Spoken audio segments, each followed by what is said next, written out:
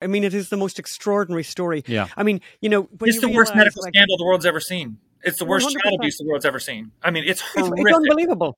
We don't allow people under 18 have a drink, by the way, an alcoholic drink. You're not allowed vote for a very good reason, by the way. Our brain isn't even fully formed until I think we're like 26. There's a reason why, you have to have your permission of your parents to do what, to move to another country or whatever, to get a passport, these things, because of the fact that you are a child. Hi, my name is Anne McElhenney. And I'm Phelim McAleer. Welcome to the Anne and Phelim Scoop. How are you? Yes. How are you doing there, Phelim? Good. A little bit tired. We're recording this just after a hectic weekend. A hectic weekend. We're recording this on Indigenous Day, or should we say Columbus Day? I don't know. We're foreigners. We'll never be Indigenous, I suppose. No. How long do your family have to be here to be Indigenous? So, like, if your family came over in the Mayflower, are you now Indigenous? Yeah, what about people who just arrived yesterday? They're not welcome then, is that it? Because only Indigenous people should be here, is that right? Can I tell my Indigenous Day story? Oh, God help us. Anonymise it. Please. So maybe. Back when we first came here, I'll keep it very vague. Not when we first came here, we've been here quite a while, and we hired someone, a young lady, and she came over not long after we hired her. She came over, we invited her over for breakfast. Kind of to talk about something, and in the course of this conversation, we said, "What are you doing? Doing anything interesting tonight?" She goes, "Yeah, I'm heading out with my friends." And we said, "Oh," and she says, "Yeah, they're all hitting the town because they have the day off." And I'm going, we said, like, why have they today off? She goes, "Well, it's Columbus Day. Everyone's off." And I'm going, "Oh, okay. Do you want the day off then?" And she goes, "Yes." So she took the day off, and we kind of were a little sheepish because we had someone in working when they weren't supposed to. The person who went off to form their own business, as is the nature of these things, phoned this morning. And this is we're recording this on Indigenous Day, and said, "I've just been harassing my employee with emails and text messages, and wondering why I'm not getting a response." And then she texted and said, "I'm off today. It's Columbus Day." So she had to sort of retrospectively apologize, yes, or yes. retrospectively go. I don't know. She just found it immensely amusing. Yes. That she suddenly realized. Okay, so we're very tired because we went to Vegas, baby, for the weekend, and to listen to Van Morrison. We'll tell you more about that now. Yes. Actually, now. Will we tell more about that? Well, no. Okay. We're going to do that teasers all right, first. Well, what else? What's happening with Hunter Biden, Phelim? Hunter Biden, yes. So listen, on today's show, we're going to discuss Hunter Biden. Don't believe anything you're reading about him going to be charged for tax evasion or gun charges or whatever. It's a Democrat media stitch-up smokescreen, just like they did before the last election. So we'll be talking about that. And in today's crazy California, the bullet train that has gone on a wander across the state. But don't worry, and this is 100% true. Don't worry, experts assure us that it will be finished. The bullet train will be finished. The train that's going to take millions of people from LA to San Francisco is going to be finished after 2100. How do you pronounce it? How do you say that? 2100, yeah, like 1900, so 2100. 1900, in the 1900s, in the 2100s. In the 2100s. It's going to be ready in the 2100s. So that's that is just for those of you who are finding difficult to follow Phelim. That's 100 years basically, and we no, so it could be reasonable. It's only 80 years now. There you go. 80. You heard it right. It's 78 years. We got this from the New York Times, so it's obviously true. Yes. And later, by the way, we're going to talk to journalist Brandon Showalter, our friend, the journalist Brandon Showalter, about the horrors he has uncovered in his investigation of the transgender story. And the Nobel Prize was won, as some of you might probably know. The Nobel Prize for Literature was won by the very little known 82-year-old French author Annie Ernaux, and it got me thinking. When I heard her name, and I thought, okay, I haven't heard of her, and I have a friend who lives in France who hadn't heard of her, and I was thinking, I wonder why she won it. So we explore that, yes. And I will bring you into the wild and crazy way my brain works, and maybe you'll recognise your own brain there. Yes, and believe me, you will understand exactly why she was chosen. And the recipe, we'll have a little very simple recipe at the end. Again, it sounds like I'm actually selling air fryers at this point, but a fabulous, simple appetizer with jalapeno poppers in the air fryer. Absolutely yummy, gorgeous. So, but we're going to start today with talking about Van Morrison, actually. Okay. And so we went to see Van Morrison. First of all, Van the Man in the Coliseum in Vegas. Now, Vegas.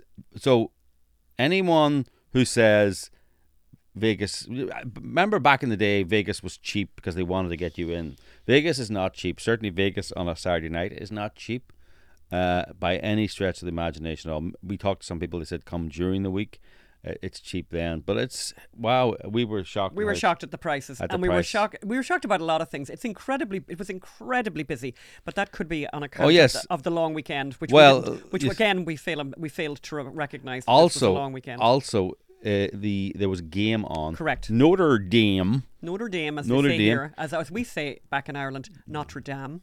Notre Dame was playing Brigham Young University in Vegas, which is an unusual place for Brigham Young to be spending time. I would have thought. Say no more than that. However, it was kind of weird. Everyone was Irish except it was like we were surrounded by like about 50,000 fake Irish people. Fabulous. They're very nice. Almost fake my Irish favourite thing. Yeah. Not really. Quite like. But the very interesting thing I want to say that, Phelim kind of joked when we went into the Coliseum. Phelim joked, and said, well, Van Morrison is Protestant and he's probably going to be incredibly Northern Irish Protestant. He's probably going to be very, very punctual. And it was kind of a joke and we kind of laughed. So the concert was scheduled to begin at 8 we need to give some context here. So I'm from Northern Ireland, Fair right? Enough. We've noticed from a Catholic background. You're from Southern Ireland, from a Catholic background. Our houses were brought up probably 50 miles apart, 60 miles apart. But another world culturally. However, as I say, I never realised how Protestant I was until I went and lived in Southern Ireland. Yes. Like, people just turn up late for things and don't think it's However, wrong. some people just go to the pub during the middle of the day.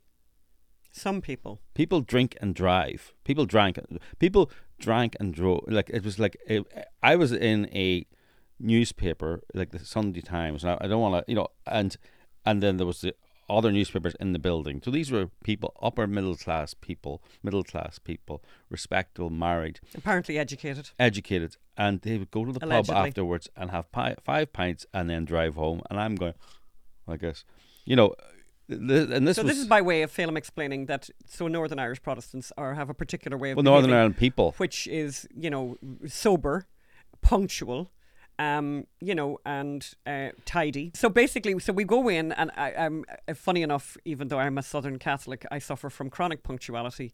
Because your father was brought up in England. Because my father was brought up in England, and he was more of a Protestant. He was Catholic, but had a very Protestant streak, and I'm very, very sober, very correct about time and punctuality and all that. So I have a bit of an issue with punctuality myself. So we, of course, arrive in, and actually Phelim was sort of saying, we need to not be running in and whatever. And I said, I want to be in there. So we get in there, and I wanted to be settled and all. I wanted to get us a drink and all of that. So basically we get in and it's like 7:45 or whatever. So we got in at about 7:45. At 7:59, at 1 minute to 8, the band came on stage. And at 8 p.m. precisely, Van Morrison started to sing. Now, what I found really unusual, so one of the things when you go to a live band, which I do very, very, very occasionally, is you expect a bit of a repartee, a bit of a banter, a bit of So just for your knowledge, Van Morrison never said a word to the audience. He never said hello. Yep. I was sort of sitting there thinking, I didn't even say this to you, Phil, but I genuinely expected him to say, have we got anyone in the house from Northern Ireland? At which point I would have also stood up because I'm from Ulster. We won't get into the technicalities of that, a bit of historical stuff there. But I thought he was going to say, anyone in the house from Northern Ireland, from my people or whatever. And I thought, at that point, of course, Phelim and I were going to stand up. Van Morrison was going to recognise us in front of the other 3,000 people that were there, and we'd have been invited backstage for drinks and stuff like that. That's kind of the picture I had in my head. Mm-hmm. However, Van Morrison never said hello. Van Morrison never said, here's the song I wrote because I was really depressed about my wife leaving me. Or none of that. Never that. Hello, Las Vegas. Hello, Las Vegas. Isn't it lovely to be here? Isn't the weather great? None of that. He never said a word at all about that. Van Morrison never said a word about anything. And I suppose what he was, maybe in his mind, he's thinking, let the music speak for itself. And by the way, on that front, his first, I think, 3 film, I'm correct in saying, were from his latest album. 3 songs were from his latest album. Which was basically basically an anti-lockdown. Super strong. One of the songs, Can't Go On This Way. Here's the chorus. Can't go out dancing, can't find no joy. We can't go on holidays, can't stay abroad. Klaus is the wizard, Gates is playing God. Can't go on this way, it's just not on. The government keeps lying, everyone... so you don't... the lockdowns in the south of Ireland and Northern Ireland were terrible. Would make California look like a freedom-loving... paradise. Southern Ireland, you weren't allowed to move more than 3 kilometers from your house. Yeah. And I think actually I found it very poignant. Actually, the song is really great. We might be able to possibly play a little bit of it.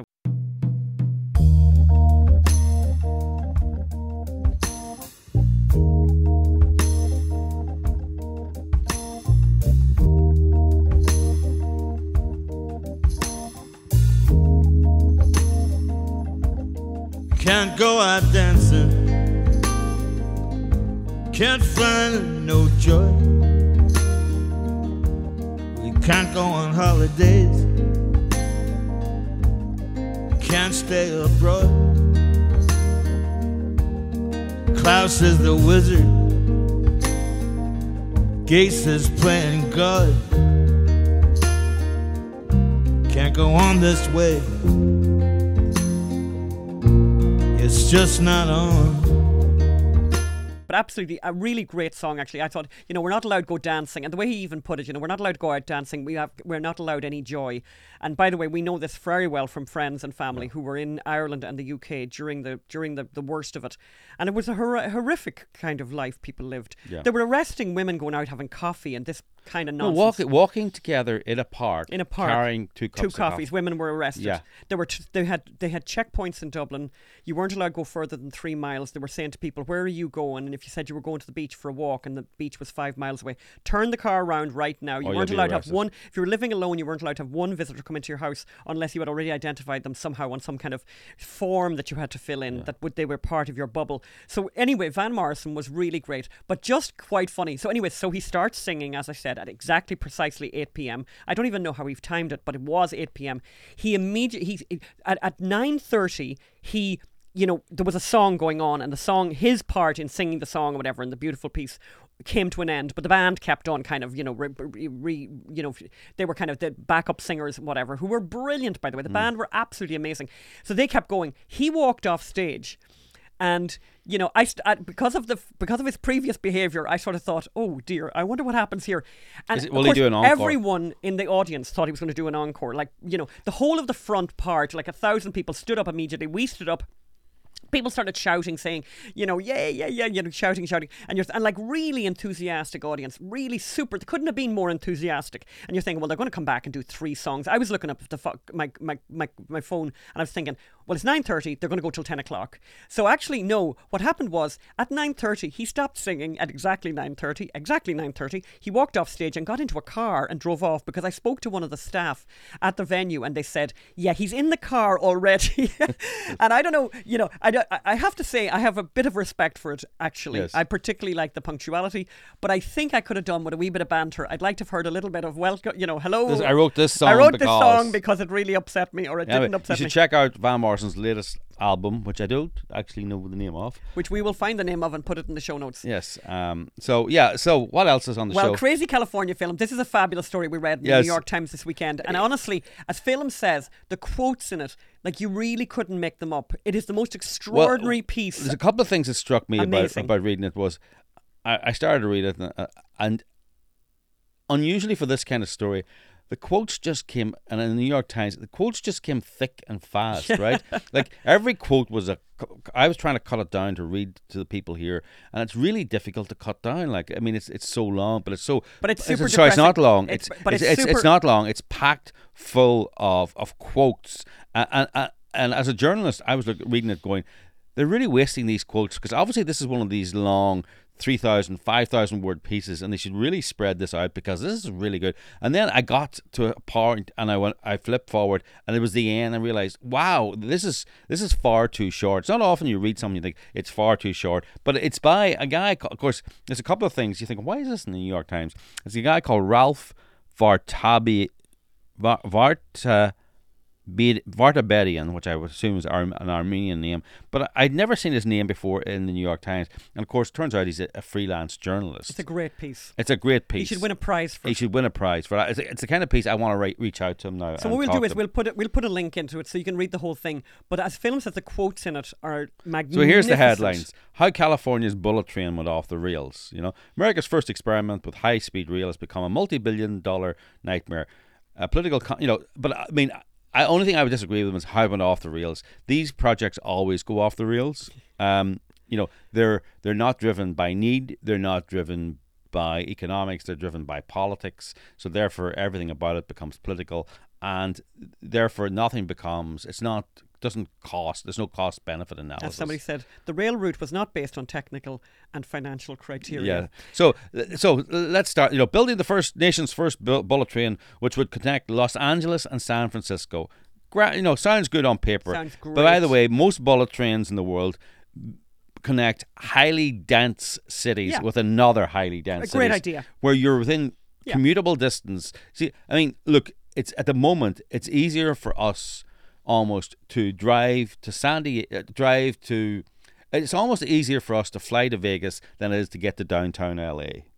We could go to the airport, get on a plane. I'm just saying on occasions. Yeah, but I'm just saying. I'm just saying that if the train is leaving from downtown LA, it means nothing to us. We'd almost be the nightmare journey to downtown. So in a compact city, you could get a tube to the train station and be in San Francisco in 2 hours 40 minutes. That's not going to happen here. You'd have to drive to downtown LA. Where would you park? Parking at the airport now is $50 a day. So it was a bad idea from the beginning, but it sounded good. And he goes, now as the nation embarks on a historic $1 trillion infrastructure building spree, the Reduce Inflation Act, which is going to increase inflation, this will serve as a kind of a So the California Bullet Trail's route from Los Angeles to San Francisco, traversing the state's mountain ranges in the Central Valley, was supposed to go up the I-5. That makes sense. The I-5 is this really great road through the most desolate scenery on the planet. Yes. It's, you've got the Pacific Coast Highway, which is beautiful, and you've got the I-5, gets you there in 5 hours, 5 hours driving by, or 6 hours, whatever it is, and it's miserable, but it gets you there. And you would think, just put the railroad alongside it and get on bulletin up there. But so, however, that's not what happened because politics and politicians got involved. Mm-hmm. And the Rail Authority has now said it has accelerated the pace of construction on the starter system, which is the middle of the state. When the California High Speed Rail Authority issued its 2022 business draft plan, originally it was going to cost $33 billion, but now the latest estimate is $105 billion, and 3 months later the final plan raised the number, the total cost now to $113 billion. Billion with a B. And then I put this piece really got me. The Rail Authority said it has accelerated the pace of construction on the starter system, but at the current spending rate of $1.8 billion a day. Million a day. Did I say million? You said billion. Okay. At 1.8 million a day. At that current rate, Phelim, how long will it be? Very quickly. According to projections, widely used by engineers and project managers, the train could not be completed in this century. In this century, which is, we are now 22 years into this century, so we've got a few years left. 78 years. So 78 years more. We'll have flying cars by then. $1.8 million a day. And they're not, it'll be, in this century. The interview lots of people who started off working, who were the chairman of the Rail Authority. I love that. And they're all Tell us about, I love the guy, so, we can't read the whole thing, but I just think there's some fabulous moments in this. Tell us, Phelim, about the guy. These people, this is why conservatives, by the way, are in favour of small government, because people in charge that are called experts usually don't know anything. And this is a great example. So they trolled the world to find somebody to run the Rail Authority. You can imagine how you'd interview for a job like that. And they found a guy. They trolled and they found a guy who I would imagine was compensated beautifully. What does that guy say now? I was Phil? totally naive when I took the job. Totally naive. Said Michael Tenenbaum. He's not finished a yet. former Wait till- Wall Street investment banker. Fabulous. Who was the first chairman of the Real Authority 20 years ago. Go on. I spent my time and didn't succeed. I realised the system didn't work. I just wasn't smart enough. I just wasn't smart enough. But he's smart enough to take the money. Go on ahead, Phil. You know, I don't know how they can build it now. Honestly, I think he probably didn't do it for the money. He actually thought this is a great project. Anyway, so can I just say one part of this that I love, and there's too many parts of this to mention. Yes. But one part of what I love about this was the French are very famous for their trains, and they're pretty good at doing And the that, bullet right? trains. And bullet trains. So SNCF, the French authority, was asked to come in and give some advice or whatever. And I just love this. French National Railroad. The French SNCF. yeah, So I'll just read this bit. The state was warned repeatedly that its plans were too complex. So SNCF, the French National Railroad, was among bullet train operators from Europe and Japan that came to California in the early 2000s with hopes of getting a contract to help develop the system. The company's recommendations for a direct route out of Los Angeles and a focus on moving people from Los Angeles and San Francisco were cast aside, said Dan McNamara, a career project manager for SNCF. The company pulled out in 2011. But wait till you hear this. I just think this is gorgeous. There were so many things that went wrong, said Mr. McNamara. SNCF were very angry. They told the state they were leaving for North Africa, which was less politically dysfunctional. They went to Morocco and helped them build a rail system. Morocco's bullet train started service in 2018, Yeah. 7 years later. So I just love that, though. I just think that that's a beautiful... I want to put that on a T-shirt, by the way. So North Africa, less politically dysfunctional than California, one of the richest. If California was a country, I think is it maybe the third richest country on the planet Earth, something like that, or maybe the second. So I just think that's fabulous. So basically, are there other parts of this you want to mention, Phil? It's so fabulous. I mean, didn't go up the I-5 in a straight line. It took, as they call it, the dog leg, which or as we would call it, the Flynn Highway. No, Top Cat's leg after he broke it. Oh, right. Don't mention Top Cat like that. There's a photograph of Top Cat with a broken leg. Yeah.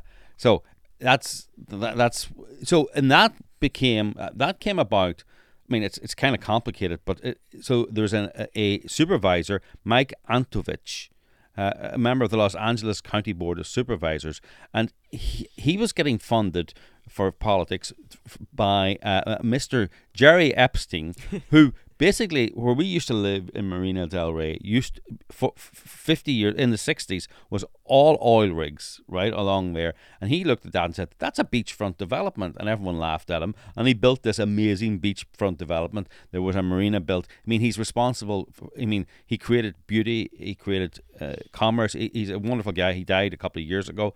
But he needed all his leases renewed. He leased the land around there on 40-year leases, and the 40-year lease came up, and he needed it all reviewed. But he was also on the Rail Authority, Mr. Epstein. So he did a deal with the supervisor. And let's get that train to yeah. stop. So Antovich said, I wanted to go through my constituency. Epstein said, if you renew my leases as a supervisor, I'll make sure that I use my influence on the Rail Authority to send it through your constituency. Boom, boom, and a deal was done. So then you had this high-speed bullet train that was wandering off to the right. Suddenly wasn't really a high-speed bullet train. It was a place. It was actually, by the way, beginning to sound an awful lot like a regular train that just stops all over the place. And then, of course, when that started, all these guys in the Central Valley, they're like, I wanted to stop at my place. I want to stop in my town and my town and my town. So suddenly it's stopping in all these towns in the Central Valley. But just to let you show, and that was going to help reduce poverty, but just let you show it's not just these people in impoverished areas who wanted that. So how was it going to go into San Francisco? The obvious solution is go in along the existing railway line and use it. But no, the Palo Alto, San Jose, home of Silicon Valley, the big problem is people can't afford to work there and live there. So they said, well, why doesn't the train come through San Jose? And that will mean that our workers can live in the Central Valley. In the Central Valley, where things are really relatively cheap, very cheap because of the poverty. So we'll be able to afford our staff and help our business. And rather than telling them to go and take a running hike and pay their workers more money from the hundreds of trillions that they make, gazillions, they said, okay, we'll put it through San Jose. And of course, this means digging tunnels. This means building those big viaducts, is it? Whatever it's called. This means it won't be done in 100 years, basically. That's the estimate. I mean, it's an amazing story. We're going to put it up in the show notes. It's an extraordinary story. It's everything that you need to know about politicians in California, about green ideas. And by the way, what's really awful, by the way, it's kind of amusing the way we're telling this story, but what's really terrible about all of this wasted money is that people are dying of cancer in the world, you know. There are people who are struggling with children who are very, very badly disabled, for example, who should have 24/7 help from the state and could have, because this is a very, very wealthy state and should be getting that kind of help. But the money is being diverted to this kind of nonsense. 1.8 million a day going for this thing, which is probably never going to happen. That means it's going to take 100 years to build. To really make sure it's built, they're going to have to spend how much? 100 million a day? Oh my God, 200 million a day? Terrible. So in a moment we're going to go over to an interview we did earlier with Brandon Showalter, our friend who is a journalist with the Christian Post, and Brandon has distinguished himself of late by focusing and investigating on this transgender madness and this transgender hysteria and this infectious transgender thing that seems to be happening among young people. And it's really amazing. And just before we go over to that, I just wanted to give you a snapshot of stuff that I've seen just in the last couple of days on the media and in social media. The first one is, look at this headline from the BBC. The parents raising their children without gender, and this is a long story here from the BBC. As Gabriella Martenzo prepared for the birth of her first child, she came to a decision. She wouldn't tell her child if they'd been born a boy or a girl, and would largely avoid discussing the birth sex with people outside her family and friend group. This article goes on again. We can put it up in the show notes. But what's extraordinary is the article, really is very supportive of this idea of people bringing up children without telling them if they're a boy or a girl, or having them as gender. Completely ludicrous, by the way. But it's almost impossible. Come on, what are children don't want stability. Children don't want certainty. Children don't want. Go ahead. Sir. It's almost impossible actually to find the criticism in the article. The article is very much in favour of all of this. And I mean, eventually, you find, Martison, who's since repeated the approach with her own 2 children, is part of what some experts say is a small yet growing number of parents, both straight and queer, who've opted for gender-neutral parenting. But, as I said, it's very hard to find anything negative in this article. But psychotherapist Varmeren says his experience working with clients suggests that not all kids exposed to this style of parenting will react positively. Really? No, are you kidding? Really? Really? No, for children who feel secure to explore the space their parents offer them, the journey can be one of discovery. However, for some children, the lack of prescribed identity can bring with it uncertainty and increased anxiety. No kidding, right? But, so I wanted to just give, just a very quick snapshot of this. I mean, and reading this article, it's extraordinary. Like, here's a paragraph that begins, Berlin-based queer gender-neutral parenting author, blogger and lecturer, is the name of, that's how they introduce somebody. And here's another one. A Toronto-based couple who raised a child called Storm without giving them a gender label, and a cis husband and his genderqueer wife in Salt Lake City, who documented their journey bringing up a kid called Zoomer. Well, God help Zoomer, Yeah. I think children actually need an awful lot of certainty in this life, particularly when they're children. It's enough confusing growing up without this kind of lack of certainty. And I think children actually really crave certainty. It's a horrible story. Of course. I mean, do you think those children are going to announce, well, I'm a boy? They're getting not subtle signals. Children pick up on subtle signals. I mean, this is why so many children. Children follow their parents. They want their parents to be happy with them. But also, they follow their parents' career, even if their parents are in a really obscure career. And it's like that's because they're influenced by their parents. Yes. And they end up being happy because I'm not saying it's a bad thing, but they pick up on subtle parental desires and wishes and feelings. Imagine non-subtle parental desires. God, I mean, of course, they feel like they're a boy, If they are a boy and they want to announce it, they will not announce it. Yes, they will follow, because they'll know that that's not popular. I just wanted to give those, but I want to have these three quick examples. Yes. One was this BBC. The other one was this video, and I want to play this video from now. This is from Harvard's Children's Hospital, the Harvard Children's Hospital, where their expert, the word expert has been destroyed. COVID destroyed the word expert, but I love this Harvard Children's Hospital expert who says that babies know in the womb that they're transgender. Now, these are the same babies, by the way, that are so, they're so nothing. They're such a nothing burger that you can actually abort them right up until birth. You can dismember them. Suddenly these same children that you can dismember and kill up until birth are the very same children who have enough consciousness. So they're actually so human that they actually know their sexuality in the womb. Let's watch that video. So most of the patients that we have in the GEMS clinic actually know their gender, usually around the age of puberty, but a good portion of children do know as early as seemingly from the womb, and they will usually express their gender identity as very young children, some as soon as they can talk. They might say phrases such as I'm a girl, or I'm a boy, or I'm going to be a woman, or I'm going to be a mom. Kids know very, very early. So in the GEMS clinic we see a variety of young children all the way down to ages 2 and 3, and usually up to the ages of 9. When they come into the clinic, they'll see one of our psychologists, and we'll be talking to them about their gender. We'll be talking to their family about how to best support that child and how to make sure that that child has the space and support to explore their gender and do well throughout their development. And we'll be answering any parent questions. A lot of parents do have questions, and so we answer those questions. The biggest piece of advice I give parents who are coming through the gender clinic at Boston Children's Hospital is to just be supportive.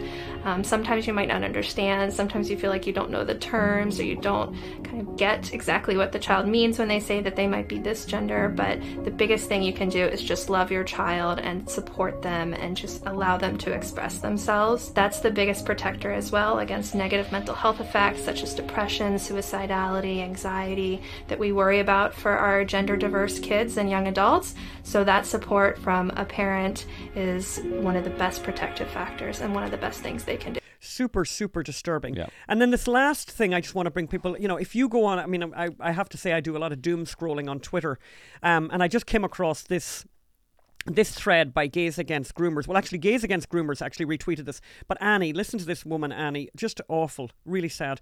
I really wish those who push gender and transition on young, vulnerable people, both kids and adults, could witness the devastation this does to a family.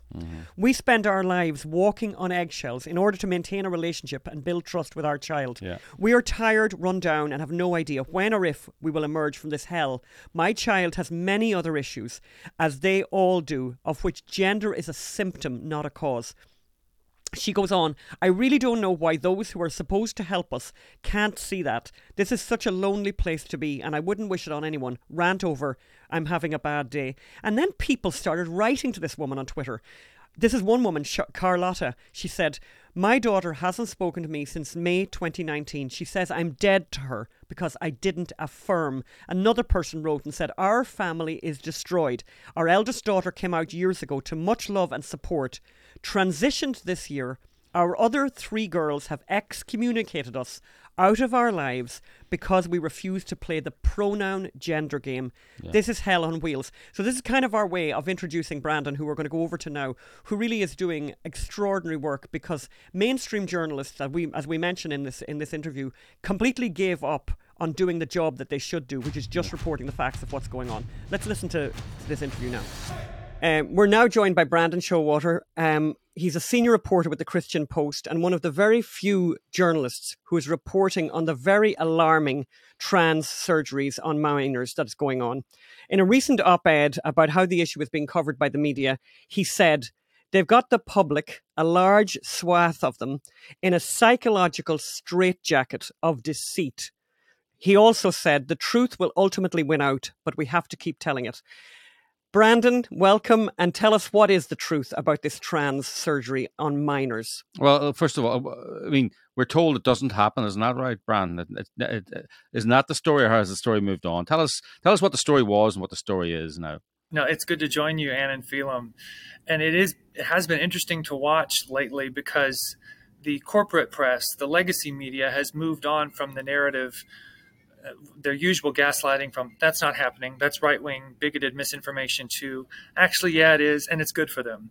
Just recently, CBS ran with the narrative that this new study from JAMA Pediatrics, which is the Journal of the American Medical Association, they surveyed, I think, 30-some young women ages 13 to 24 who got their breasts amputated, and after 3 months, that how this dramatically improved their lives, their mental health or whatever. The age range was listed right there. It said 13 to 24. So they've moved on from just late August and throughout September, where when it was shown through various children's hospitals that minors had been disfigured in this way, that's not happening. These are right-wing liars. They're causing threats against these doctors at these hospitals. That's not happening. That's a bunch of lies. To now saying, after journalists like me and a few others have held up the mirror and said, actually, really, I have journal articles here where gender clinicians themselves have said in their own words, sometimes we even have video clips, where they're saying, yes, they do cut the breasts off of minor girls. They have cut the genitals off of 15 and 16-year-old boys. They have been operating on minors. It's indisputable. We have the receipts. And so now, in light of that, because we refuse to shut up, they're now starting to say, actually, yeah, some kids are getting these gender surgeries, and it's improving their lives. So it's very illuminating to watch how quickly they've pivoted from saying that it's not happening to now saying that it is, and it's a good thing. And in terms of numbers, Brandon, how big is this? Because it seems to feel like it's actually exploded. The numbers have exploded. What are we talking about in terms of numbers here in the States? Well, that's a very good question, and it's a difficult one, because regardless of what people think about socialized medicine, good figures are hard to track here. We have 50 different states, and in European nations where they do have more of a centralized system, you can see the numbers more easily. And the fact that we don't have very good numbers is itself, in my view, a medical scandal.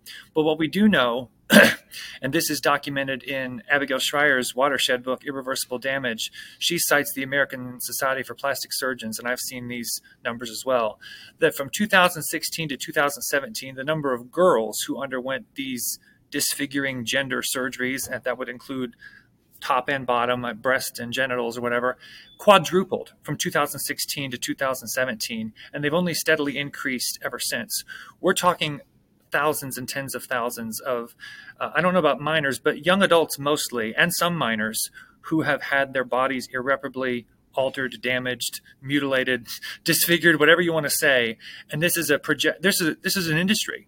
So I've seen figures from Global Market Insights. I think in 2018 or 2019, I believe, the projection value for this market was, I believe, $316 million, and it's projected by, I think, 2026 to be 1.5. My numbers are fuzzy, but they're planning for massive growth. That's what we can say, because if you can medicalize a young person and market this kind of experimental medicalization as not only a treatment for a psychiatric condition of gender dysphoria, but also posit it, as an identity, you've got a customer base, you've got an income stream. And so we do know that thousands upon thousands are being harmed in this way. And thankfully, we're now seeing what are known as detransitioners start to put their head above the parapet and say, this didn't solve my problems, this wrecked my life. I couldn't consent to this as a minor. I didn't know I would wind up sterile. I didn't know about the other health problems. This was told that I was going to have this, or I was at risk for suicide. Parents are strong-armed into this. Those testimonies are finally starting to break through the media blockade. But I think when this spell, I often say, when this spell of gender ideology breaks off of our society, I'm going to be among the few that's not shocked by the scope of how bad and how vast the numbers are, because everybody and their brother, people I know, this is affecting entire neighborhoods where suddenly dozens of kids are coming out as the opposite sex, and they're being steered down this experimental pathway.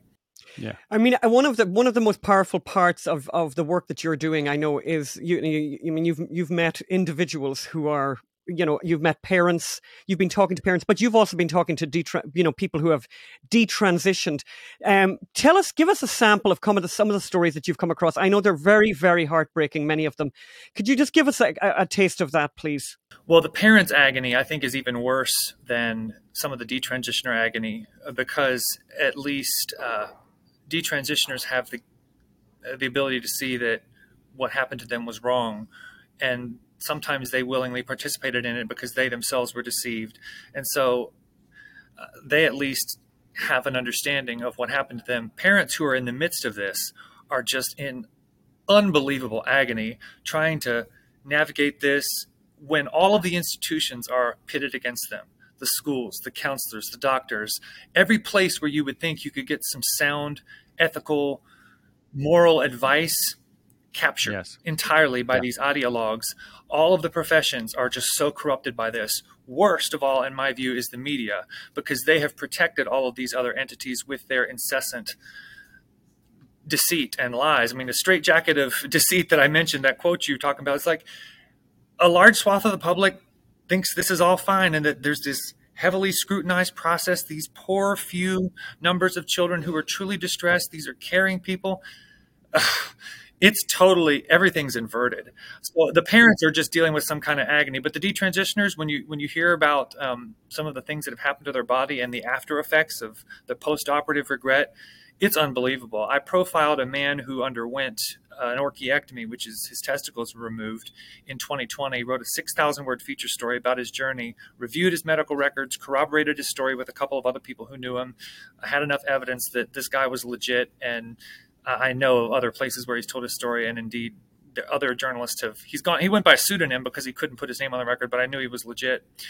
The way he described how these various surgeries and medical procedures were marketed to him was like a multi-level marketing upsale.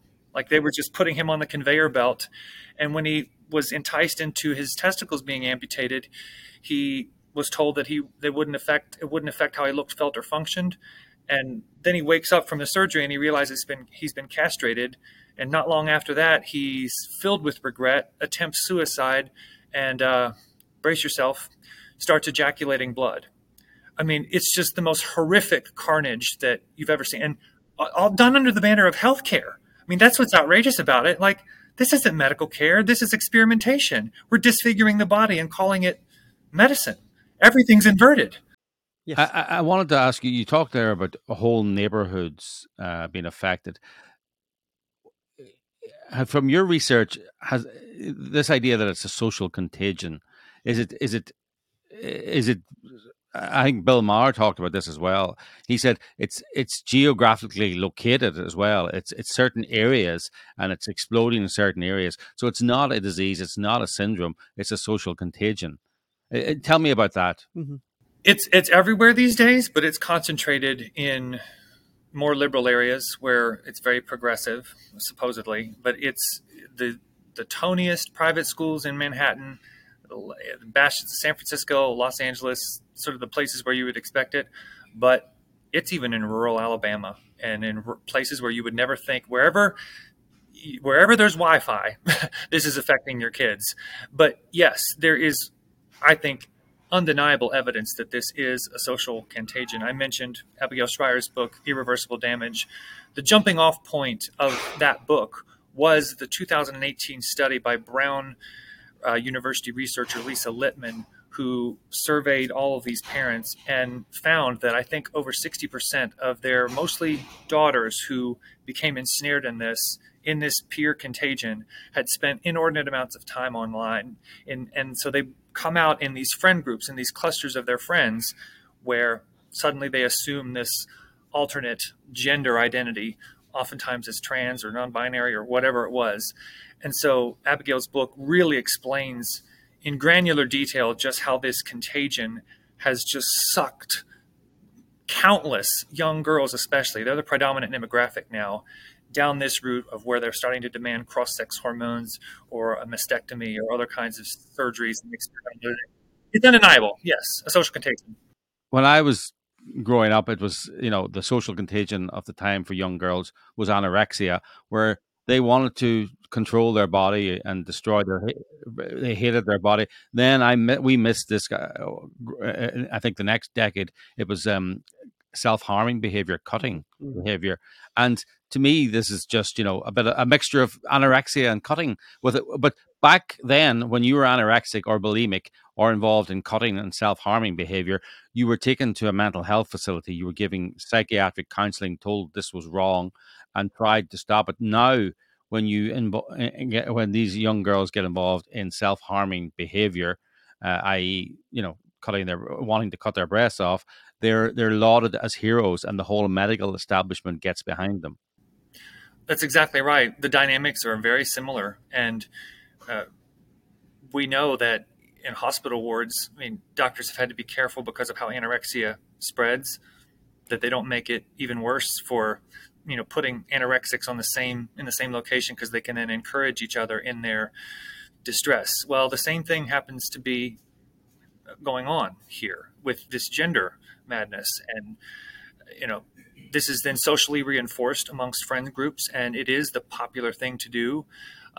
And the media seems to just go right along with it, I think, because of certain financial things. I mean, the pharmaceutical companies and the medical industrial complex are all over this, and it's also hooked to the wagon of LGBT civil rights. And so everybody who's more on the progressive side of things feels obligated to support it, even though I get phone calls and emails all the time from gays and lesbians who are furious and angry that this is happening to young people, some of whom are same-sex attracted.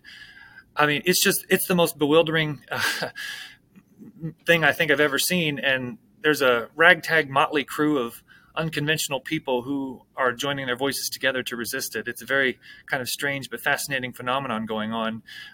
Funny, that was what was my next question? What I was going to ask you about, where was the opposition? But actually, the other thing that comes up is, where do doctors, where are the medical professionals who are is there a massive bunch of medical professionals shouting out against this and saying this is complete madness? Where are they? Where is that voice being heard? They are few and far between. They're hard to come by, but there is the American College of Pediatricians, which is sort of an alternative to the American Academy of Pediatrics, which is captured.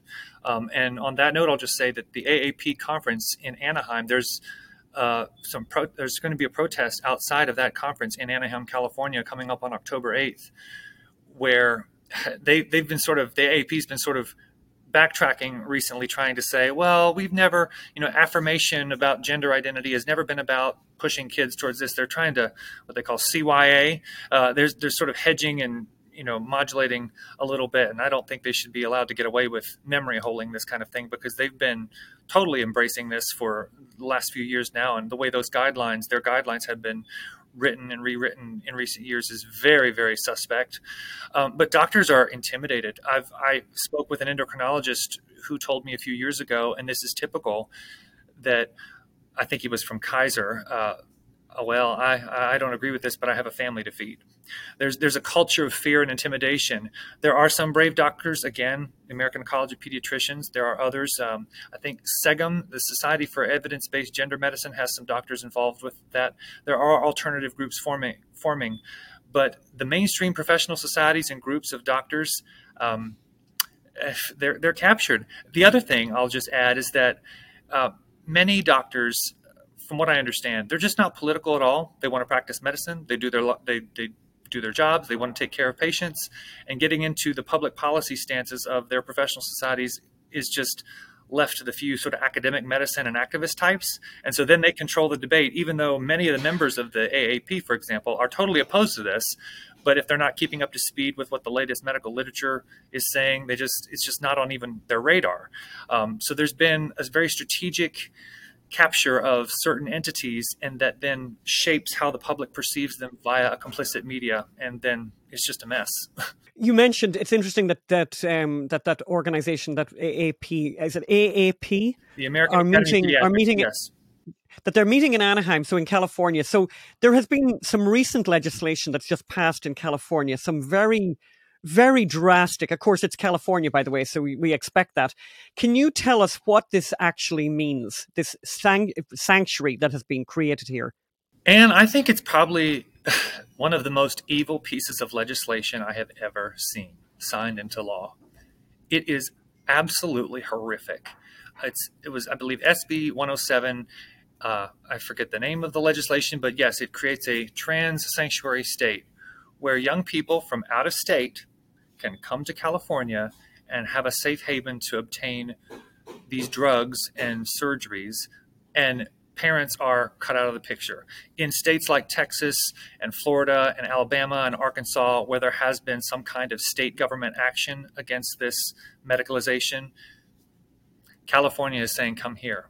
And I didn't see the final version of the bill, but at least at one point, I know my contacts were out there were telling me, it wouldn't surprise me if this is still in there, but at the time, my last reference was that even the state courts would be empowered to sever parental rights from out-of-state parents. I mean, this is unbelievable. So you can just think of the possible repercussions where young kids are going to come there and be used by pimps, who knows, and be trafficked into these gender. I mean, it's a nightmare, and it's been signed into law.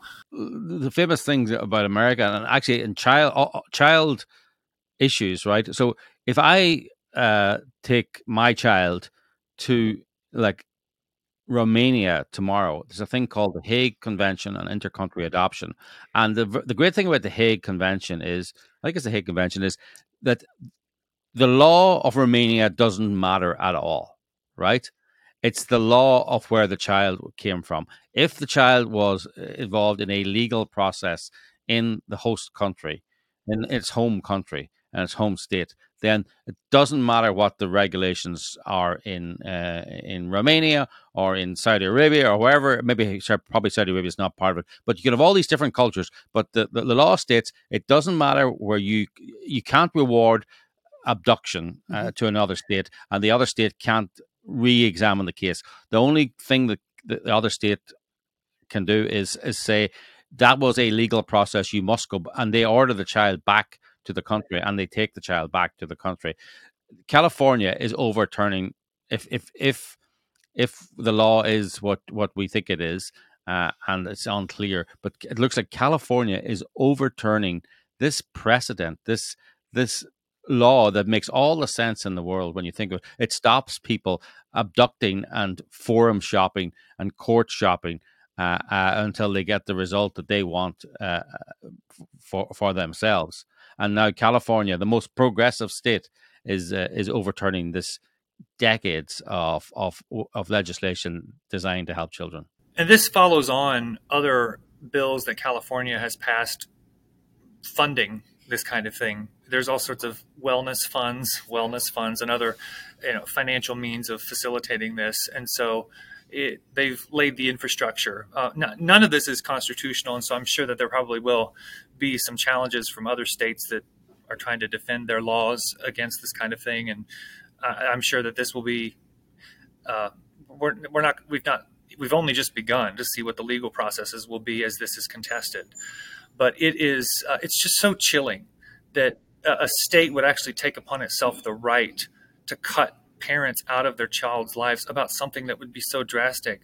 I mean, you can't even escape to another state if you want to get away from this kind of thing, because they can then somehow traffic your kid back into their state and get it. I mean, it's just,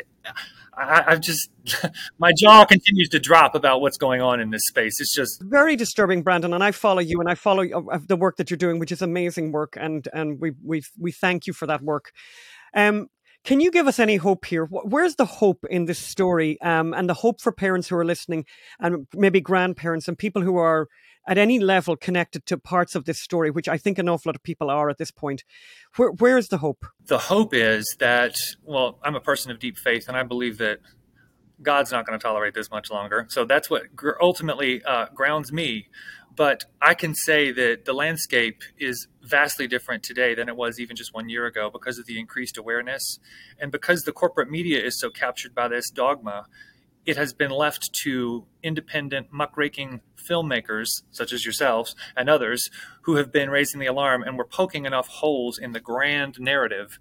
Alternative press and filmmakers have been saying the truth's getting out there regardless. And the debate has been shifted. But until this house of cards falls, and not one moment sooner, they're going to stay noisy. So there was a film recently. Again, you say detransitioners a moment ago. There's a film by the Center for Bioethics and Culture called The Detransition Diaries: Saving Our Sisters, which profiles 3 women that all went on testosterone, one of whom got their breasts cut off. And it's sort of an inner window of how these vulnerable young people are lured down this pathway, and it really explains so much. That's on Vimeo now from the Center for Bioethics and Culture. I would recommend everybody go. I think it's like $5 to see it, but totally worth it. There are other films like that have come out. Tucker Carlson recently did a film that I was in, and there are. I mean, I know of at least 7 independent films that are coming out from a variety of angles, some even made by Democrats, because this is not just a Republican-Democrat thing. The opposition to this is broad, because I hear from a wide variety of people. But they're telling the stories through film. Since the media is so terrible, the truth's had to get out there in a lot of different ways. But hey, I applaud any and all efforts to do so. Yeah, and we're very grateful for what you've done. I mean, it is it is the most extraordinary story. Yeah. I mean, when it's you the realize, worst medical scandal the world's ever seen. It's the worst 100%. child abuse the world's ever seen. I mean, it's horrific. It's unbelievable. We don't allow people under 18 have a drink, by the way, an alcoholic drink. You're not allowed vote for a very good reason, by the way. I mean, I remember reading quite a lot about people with mental health issues and realizing that our brain isn't even fully formed until I think we're like 26. So, and the medical profession know all of this. They know the fact, there's a reason why, you have to have your permission of your parents to do what, to move to another country or whatever, to get a passport, these things, because of the fact that you are a child and you're, and being a child, you just don't know stuff. You're still growing. You're still trying to work stuff out. And the idea that we would listen to a child who would say, I want my breasts cut off. I want to lose all my ability to ever have a child myself permanently. I would permanently change myself. Or a boy to lose, any ability to ever have a normal sex life, have a normal marriage, or any of that. It's as you say, I think it's the worst medical scandal of all time. Right up there. With right up there. Eugenics. With eugenics, actually. Yeah, right. It's very that's the nearest thing, actually, funny to try and compare it to something. Another progressive idea, by the way, which is interesting, Brandon, because eugenics was extremely popular among the highly intelligent, the highly intellectual, all of the most progressive people thought it was a great idea, that we would have 3 generations of imbeciles is enough. Wendell Holmes, unbelievable, these decisions that were made. The great the great icon of jurisprudence. Of jurisprudence, yeah. I mean, nothing new under the sun. They've just renamed it. It's just it's true. There is going to be great fallout, and we're going to have to be thinking a lot, especially as more and more detransitioners come forward. We're going to be seeing rising rates of cardiovascular disease, endocrine disease, liver complications, kidney problems, the weakened bones, because that's what the hormone blockers do. They take calcium out of their bones that you can't reintroduce later, of course, and then sterilizing people. That's what gets me. And like, how that doesn't just make people like that doesn't become magically ethical just because you wave a rainbow flag in the background. I mean, come on. It's horrific. Well, I know people who wanted to get sterilized in their 20s. Yeah. Heterosexual people who wanted to get sterilized in their 20s, and they could not find a doctor to do it. This is 20 years ago. They could not find a doctor to do it because it was judged to be too dramatic yeah. and too irreversible. And you were 20 and you're an idiot. And you're in 20s. No, they were. This person was in their 20s. I think it was their late 20s. But they wouldn't do it because they could change their mind, and it was so irreversible. So you're allowed to. They won't do anything. Back then, they wouldn't do anything. I think the person, was in their mid to late 20s. Too irreversible. You're too young. But now they can do it to teenagers. Yeah. Have you seen? Go on, sorry, Brandon. Well, I was just going to say, if anybody doubts me, I would point them to an article that I published at the end of August called "Yes, Trans Surgeries Are Being Done on Minors. Here's Proof," where I just have a collated list of recent medical peer-reviewed journal articles where the gender clinicians themselves say, I quote them in their own words and I give you the citations, that yes, they've done it to minors. They can deny all they want. I'm just like, no, look, you said that you did this. Like, it's not in dispute here, and don't take my word for it. Read the Lancet, the Journal of Clinical Medicine, the Journal of Sexual Medicine, Obstetrics and Gynecology. It's all there. Yeah, and we'll actually put the link up to that article, by the way, in the show notes. And the other thing I was going to mention to you when you just said that there, and also, by the way, you could add to that list the Irish woman. I can't think of her name now. You're going to probably interrupt me and say it. The woman in Florida, the Irish woman who has the TikTok channel, and I've watched a little bit of that TikTok channel. She's a young Irish in a gender affirming clinic in Miami, making a lot of money, I think, from this kind of work. And she has these really disturbing videos and and she's making it all very popular. And she has, I mean, I won't even say the phrase she used for a double mastectomy, a really horrible phrase. She has this slang phrase for that. You know the woman I'm referring to? I do. Her name is Sive Gallagher. Yeah. And she is on TikTok. She markets this. And you may not want to say the phrase, but I will, because I think we got to confront this stuff. But she talks about yeeting the teats, that's just some kind of fun joke. And she gets on this. It's so, I said this to another journalist that I was talking to recently.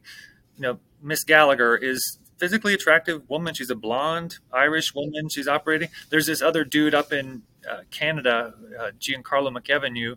He's a handsome looking guy, I guess you can say. But I've seen pictures of him on Instagram where he's holding up 2 buckets labeled breast tissue with a Santa Claus hat. It's the most grotesque, ghoulish. You don't expect to see these kinds of, rather attractive looking people, men and women alike, pushing this barbarity. And but that's how marketing works, right? It really is. It's this sexy, chic kind of thing. And worst of all, it's to vulnerable people on social media. I mean, I don't know. Like, I would think that there would have to be some kind of guidelines about what kind of products or services you can sell on that. But no, Miss Gallagher was just profiled kind of in the New York Times, where more trans teens are getting top surgery. And oh my goodness. I mean, it's what I blame. Anna Phelan, I blame the journalists most for this, because they are the protection racket around these medical institutions and these doctors doing this to people, because they would not be allowed to get away with what I think are atrocities, but for the manipulative language, the straitjacket of deceit that they have covered this with. They're supposed to expose this with the truth, with words. Nope. They frame this entirely with deceptive euphemisms, and therefore the public is completely in the dark about a lot of this. And actually, that's a very good point to make, just coming to the end of the interview, but talking about, these kind of euphemisms.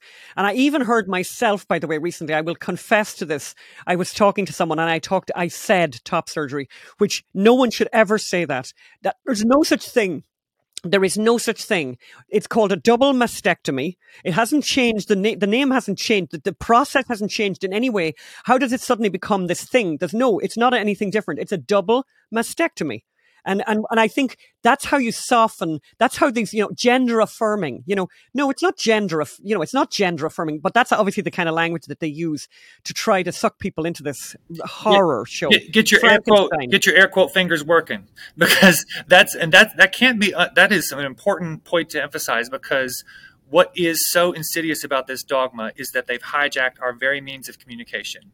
If you can destabilize language, you can destabilize thought. You can warp and manipulate public perceptions to make someone think that what's actually being done is really being done. And you have if you use the language, you've already given away half the ball field. And if you ever want to normalize an injustice, the first step is always to rename it. Yeah. And by the way, we do have a little bit of history on that one. Planned Parenthood, they're not planning any kind of parenthood, by the way. It's exactly the opposite of that. Yeah. And all of those other kind of phrases that they use to kind of downplay what abortion is, because they don't like the word abortion. Interestingly enough, they prefer to use any other kind of they're in on this now too. Phrase. The abortions are down, and so they're now peddling hormones like they're candy. I know women who have gone in there, and within half an hour they come out with testosterone by a telehealth call. I mean, it's just insane. Yeah, no, it's terrible.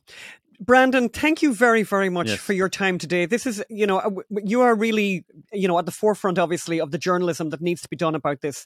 And I think what you've just said is really important.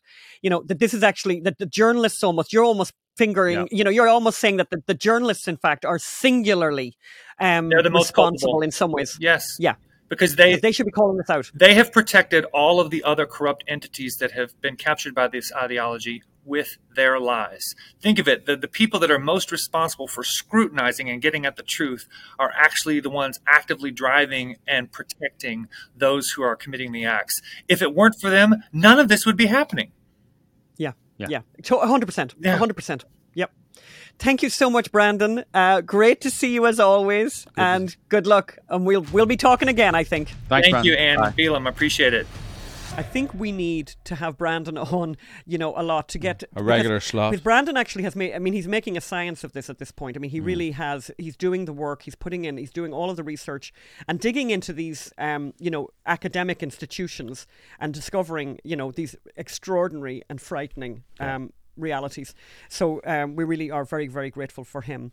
So Phelim, tell us more about Indigenous People Day. What have we discovered?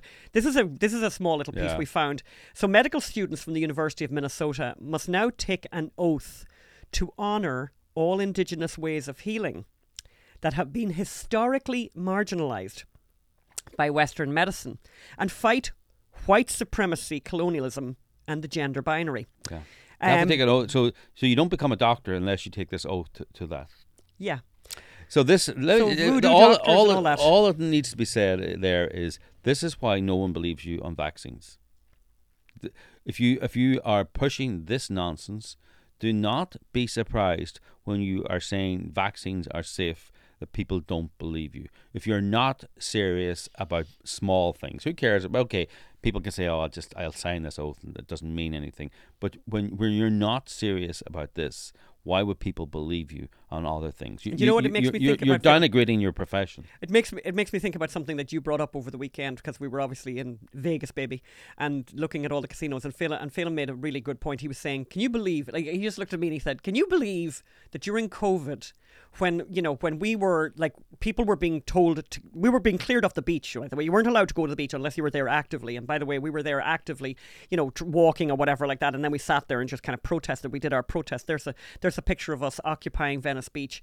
We were the Occupy movement, and all the cops were going by giving us a thumbs up, Yeah. But while that was happening, and we were meant to, believe the experts and, wearing gloves and all this nonsense and not being able to sit inside restaurants. At that very same time, here in California, casinos run by Indigenous people were operating and were allowed to continue to operate. And Phelim was going, "Can you believe that happened?" And people put up with it. So the experts allowed that. The experts said it was okay that BLM protests had happened where people were cheek by jowl, thousands and thousands of people on the street. That was actually somehow wasn't going to be something that would cause infection. So how are people meant to in any way value what experts say? They've lost all their credibility through this.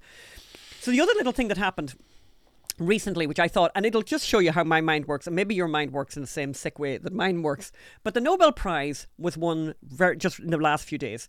The Nobel Prize for Literature was won by Annie Ernaux, a French writer, 82-year-old, an 82-year-old French author called Annie Ernaux. Mm-hmm. And interesting, I've got a friend who lives in France, and I wrote and I said, "Oh, have you heard of this woman?" Does a lot of reading. And she does a lot of reading, and she said, "I haven't heard of her. I must look up that, whatever." So I thought, so here's my way of thinking. I thought, so they've picked a very obscure French writer to win this extraordinarily illustrious prize that really is, life transforming. So I thought, my first thought was, she's black. So, or a person of colour, should I say. So I look her up. She's not. She's white. So I'm thinking, okay, got that one wrong. Okay, you know what it is? I bet she's transgender. So I was wrong about that as well. She's not transgender. So I'm like, you know what? I might have to eat my words here. She probably is just an extraordinary writer. And look at me being an awful, awful person to be saying that. And I'm like, why? What is going on? What is going on? And then, what made them choose her? And then I discover... let's put it this way. I'll read this from The Guardian from 2019. But her growing following in the US and the UK also comes from her gripping and devastating novel, Happening, which was published in the UK in February, telling in a plain, detached style the harrowing story of her illegal abortion as a student in Rouen in 1963. The book details the desperate search for a backstreet abortionist, and on and on and on and on and on and on and on and on and on, and basically. But then that was made into a movie which won the Golden Lion at the Venice Film Festival in 2021, and now in 2022 she wins the Nobel Prize for Literature. And I discover also that it's her second book that she wrote about this abortion that she had. So I read the book, so you wouldn't have to. I read the book called Happening, and bizarrely enough, she actually describes the product of the abortion. She actually describes the child. She actually describes the child hanging out of her. And Her style of writing is incredibly cold, is what would be my best description of it. There are a lot of people that could win this prize. There are an awful lot of people. I mean, it must be genuinely, it must be really difficult, by the way, to choose somebody. But I think we know why this woman was chosen. Yes. And I have to say, if you think about my way of thinking, you'll recognise it yourself as something that now seems to be the way we think, right? It's like, okay, out of all of the people in the world that write, how did this woman get chosen? At this stage, by the way, an 82-year-old, by the way, you know, who's been out there for a while, and it's like, how did this happen? And, well, this is how it happened. Well, I mean, it's like Clarence Thomas, who puts, I think he went to Harvard or Stanford. He puts a reduced by 20% sticker on his degree, on his certificate, because he's not sure if he got in through affirmative action. And, you know, he knows that now people are looking at African Americans who are lawyers or whatever, and thinking, did you get in? Are you the best, or did you get in because you were African American? And it discredits Annie Arnaud's literature, because they're just giving her this prize because of her politics. And she won the prize, by the way, and she almost immediately said, almost immediately, one of the first things she said was that she staunchly defended a woman's right to abortion. And I just think it's interesting that they're trying to get all of that literature of hers about this illegal abortion that she had into the mainstream, get people thinking about it, writing about it, reading about it again now because of Roe. They're trying to make being anti-abortion outside the pale. You will never win a prize. You will never. And this is, by the way, conservatives. Any rich conservatives out there, you need to start setting up prizes. This is what they do. She won the Golden Lion at Venice, and now she's won the Nobel Literature Prize, and that's worth $1 million now, €1 million. So that means she never has to work again. She can just work now, creating pro-abortion propaganda. But it's the publicity for the work that she's already done that's kind of extraordinary. And I mean, as Phelim says, this kind of proves it really illuminates this issue that I talk about an awful lot, where the arts are very, very leftist now. They're very messagey, they're very leftist, they're very propagandistic, and the left is supporting the arts, and funny enough, the right are supporting the arts as well. So people are giving money to the arts that are basically filled with this kind kind of against their values. Against their values. So what menu today? Anne? So very, very, very simple menu at the end. And I know you're going to start thinking that I'm like working for some air fryer company, but I'm in favour of all air fryers. I'm non-discriminatory when it comes to air fryers. This is a very nice, very simple little appetizer that I would highly recommend. I'm using goat's cheese that I got, by the way, from Costco, and you'll see it comes in that packet, and it's kind of hard, and it's maybe hard to manipulate. Very interesting and simple trick with goat's cheese. If you have a nice piece like that, a little bar of it like that, cut off what you need, put it into a microwave safe container. You'll see I just did it there, and put it in for like just under 10 seconds, and it'll soften beautifully. Get nice fat jalapenos. Kind of like what I do with ice cream. Phelim does this with ice cream, by the way. Can you believe that? He warms up his ice cream. I don't know. I'm not sure how I feel about that. But yes, Phelim does warm up his ice cream. What's wrong? It's ice cream. It comes out of the freezer. It's just too cold, too hard. It just needs a little softening. And it's not 10 seconds. It's probably 6 seconds. Yes. Well, with the cream cheese, then put it in for just under 10 seconds, and it'll become very easy to deal with. Buy some nice fat. You'll see nice fat jalapenos I got. And the thing to do, if anyone's worried about the heat of these, if you love heat, obviously keep everything intact. But if you want to try and moderate the heat, get rid of all of the seeds, get rid of all of the ribs out of that. The white rib. Cut your jalapeno there, your nice fat jalapeno, in two, obviously, and then you want to just scoop in that nicely softened cream cheese, and then wrap that around.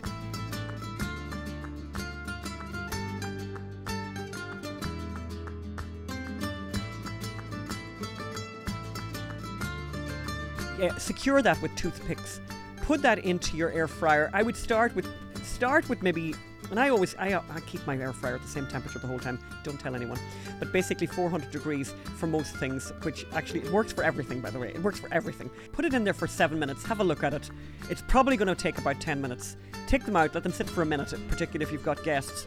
But that's a lovely a lovely cocktail appetizer to have, and looks really impressive, and people just adore them, and enjoy. And we'll see you next time. Thank you. Thank you. Bye.